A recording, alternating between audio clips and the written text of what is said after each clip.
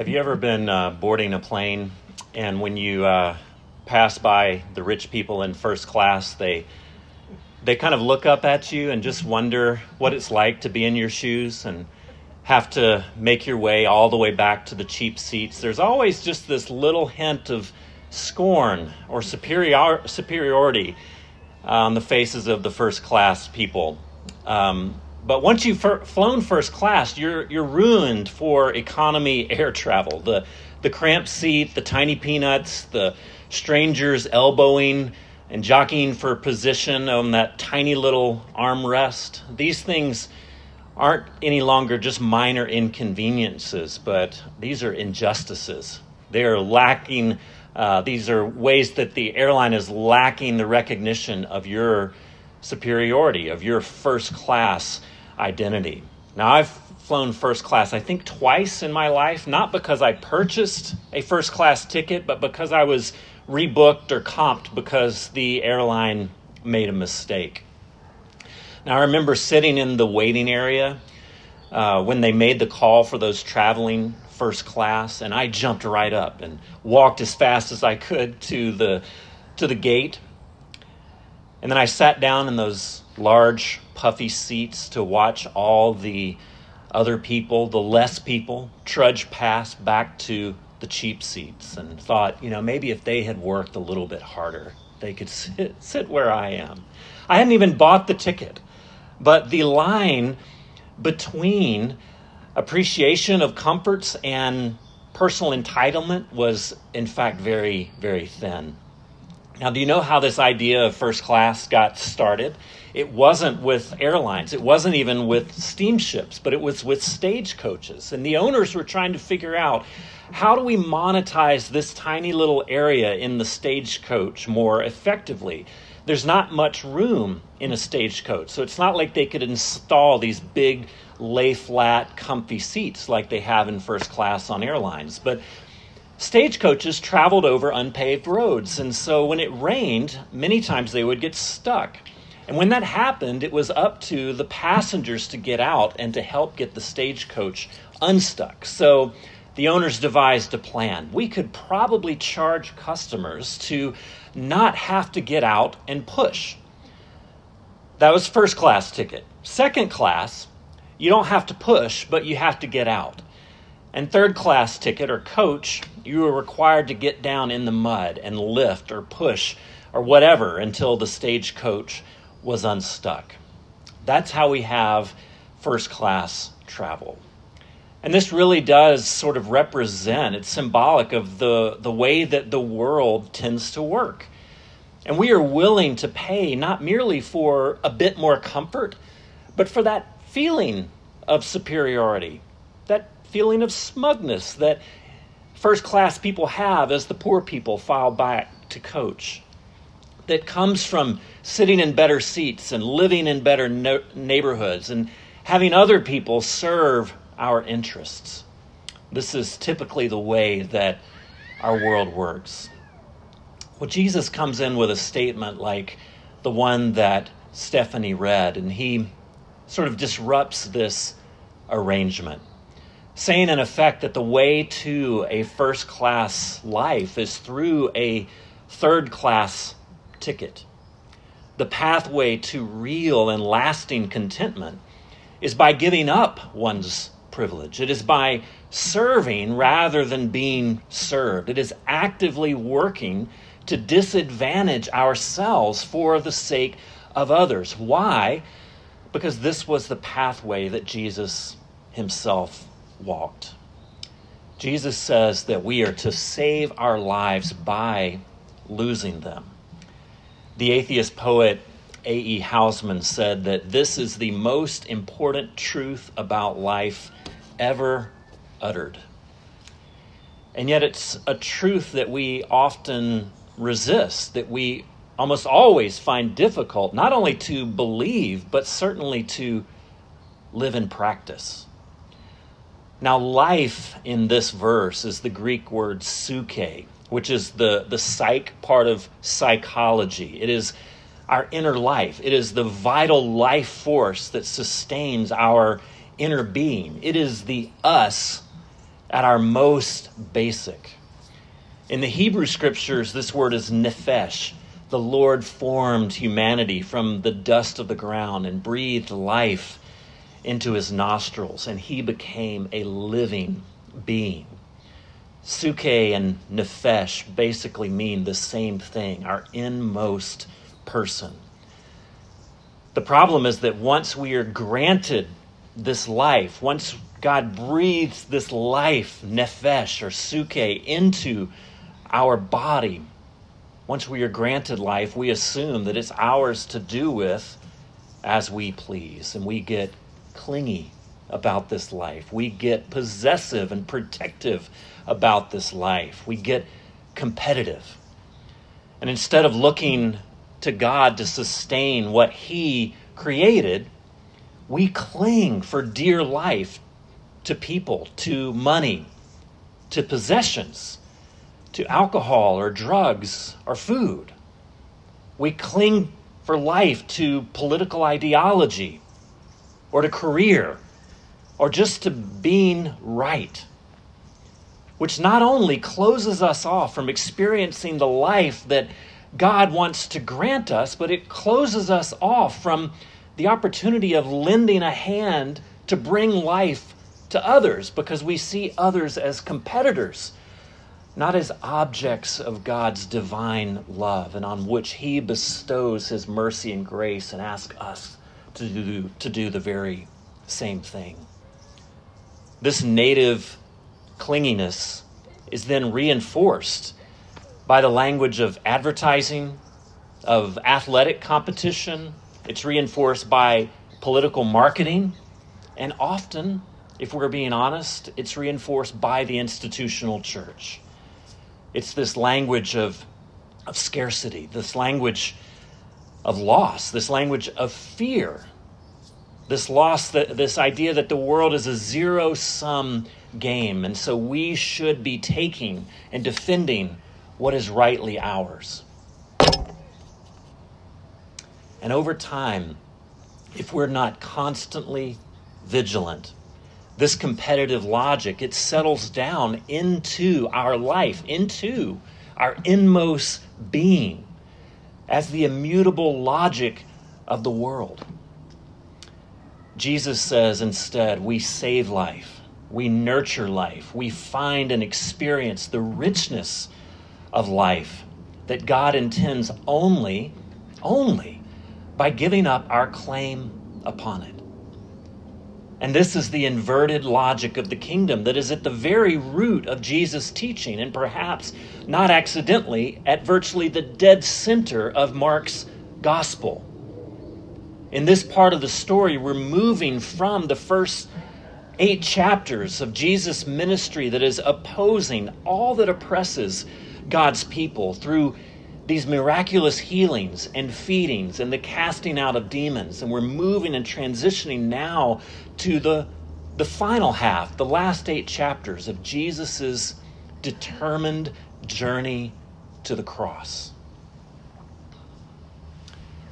And Mark marks this transition by giving us a statement that vividly summarizes the essence of the kingdom of God and why it is so difficult for us to accept it. That we are called to lose our life in order to save it. Over the last couple of weeks, if you've been with us, we've looked repeatedly at Jesus' questions to his disciples. Who do people say that I am? And then who do you, the disciples, the followers of Christ, say that I am? And Peter comes up with this answer. You are no mere rabbi, you're no mere miracle worker, but you are God's Messiah. But we learn quickly after that Peter and Jesus' idea of what that means are very, very different.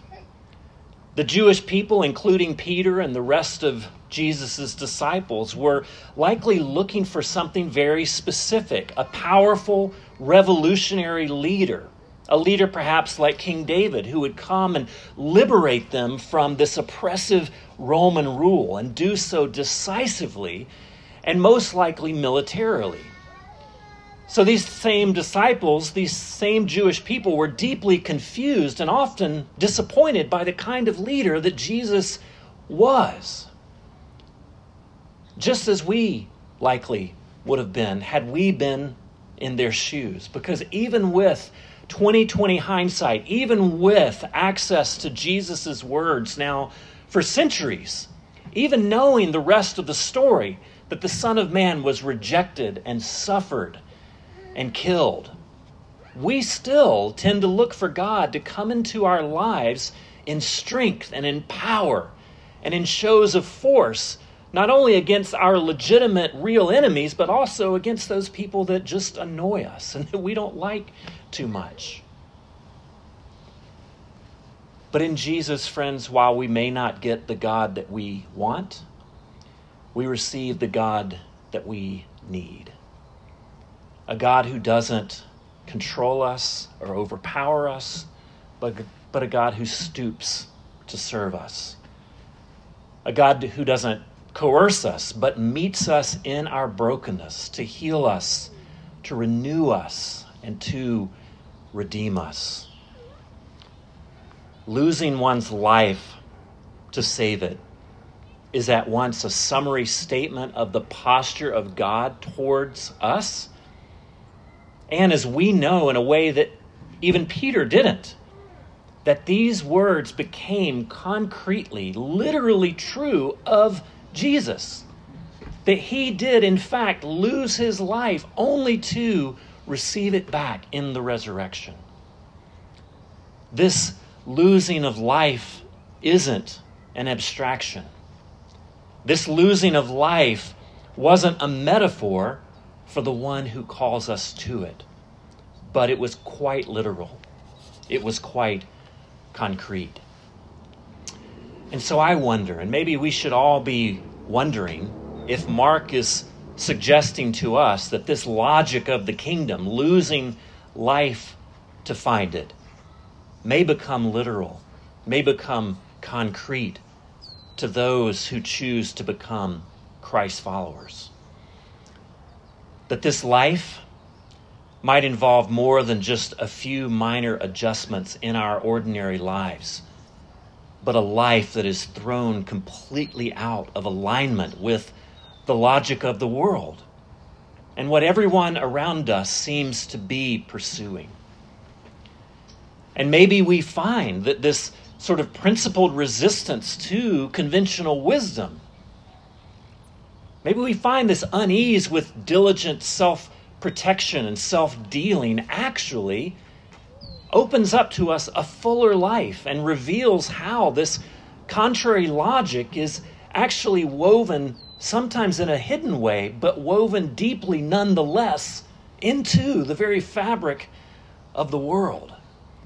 But we have to be looking. We have to be discerning. But maybe you've experienced what psychologists call a helper's high. That our brains are literally hardwired to release endorphins when we give sacrificially to others. Literally giving up what represents life to us, that is money, time, resources, so that someone else might experience more life, it triggers reward centers in our brain. The inverted logic of the kingdom, turns out, isn't abstract at all. It's embedded even in our biology. And some studies have shown that more generous people live longer and are healthier and happier when they are alive. Maybe you've chosen to give up a lucrative but ultimately unfulfilling job to take on one that is less profitable, but it uses your skills to serve people in need or just to bring joy and healing into the world. Maybe you've given up the visceral pleasures of alcohol or overeating or drugs, which at the time of using seemed indispensable to life. That was your life, and so you held on to it. Maybe you've given that up for a sobriety that, though incredibly difficult, is much more, a life that is much more present a life that is much more centered, a life that is much more fully alive and much more whole. Maybe you've taken on the burdens of an ailing parent and all the hardship and sometimes the indignity that requires, only to experience a life-affirming love between you and that ailing parent that displaces much of the discomfort and the inconvenience that comes with that territory. These, friends, are the experiences of losing life, or what we think life to be, in order to truly find it. And this isn't merely giving up a few comforts here and there to try and commune with Jesus. While there is certainly a place for that giving up of something that we know to be comfortable in order to experience a loss or experience the kind of deprivation that Jesus experienced. There's certainly a use for that as a discipline in the Christian life, but it can also devolve into an asceticism that is sort of self-legitimating and self-promoting. This losing of life to find it is so much more than that.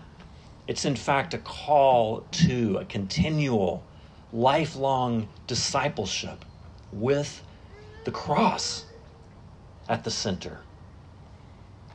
Dietrich Bonhoeffer says, the cross is not the terrible end to an otherwise God-fearing and happy life, but it meets us at the beginning of our communion with Christ. When Christ calls a man or a woman, he bids them to come and die. And that death happens at the moment of entry. And the call of discipleship is learning to extrapolate from that throughout life what that death actually means and how life comes through death, not through pursuing what we perceive to be life and holding on to that at all cost. And it is in that death that life is found. Not in the abstract, but in a real life, in literal life, and in eternal life. Because there's a second part of this small phrase that has a promise attached.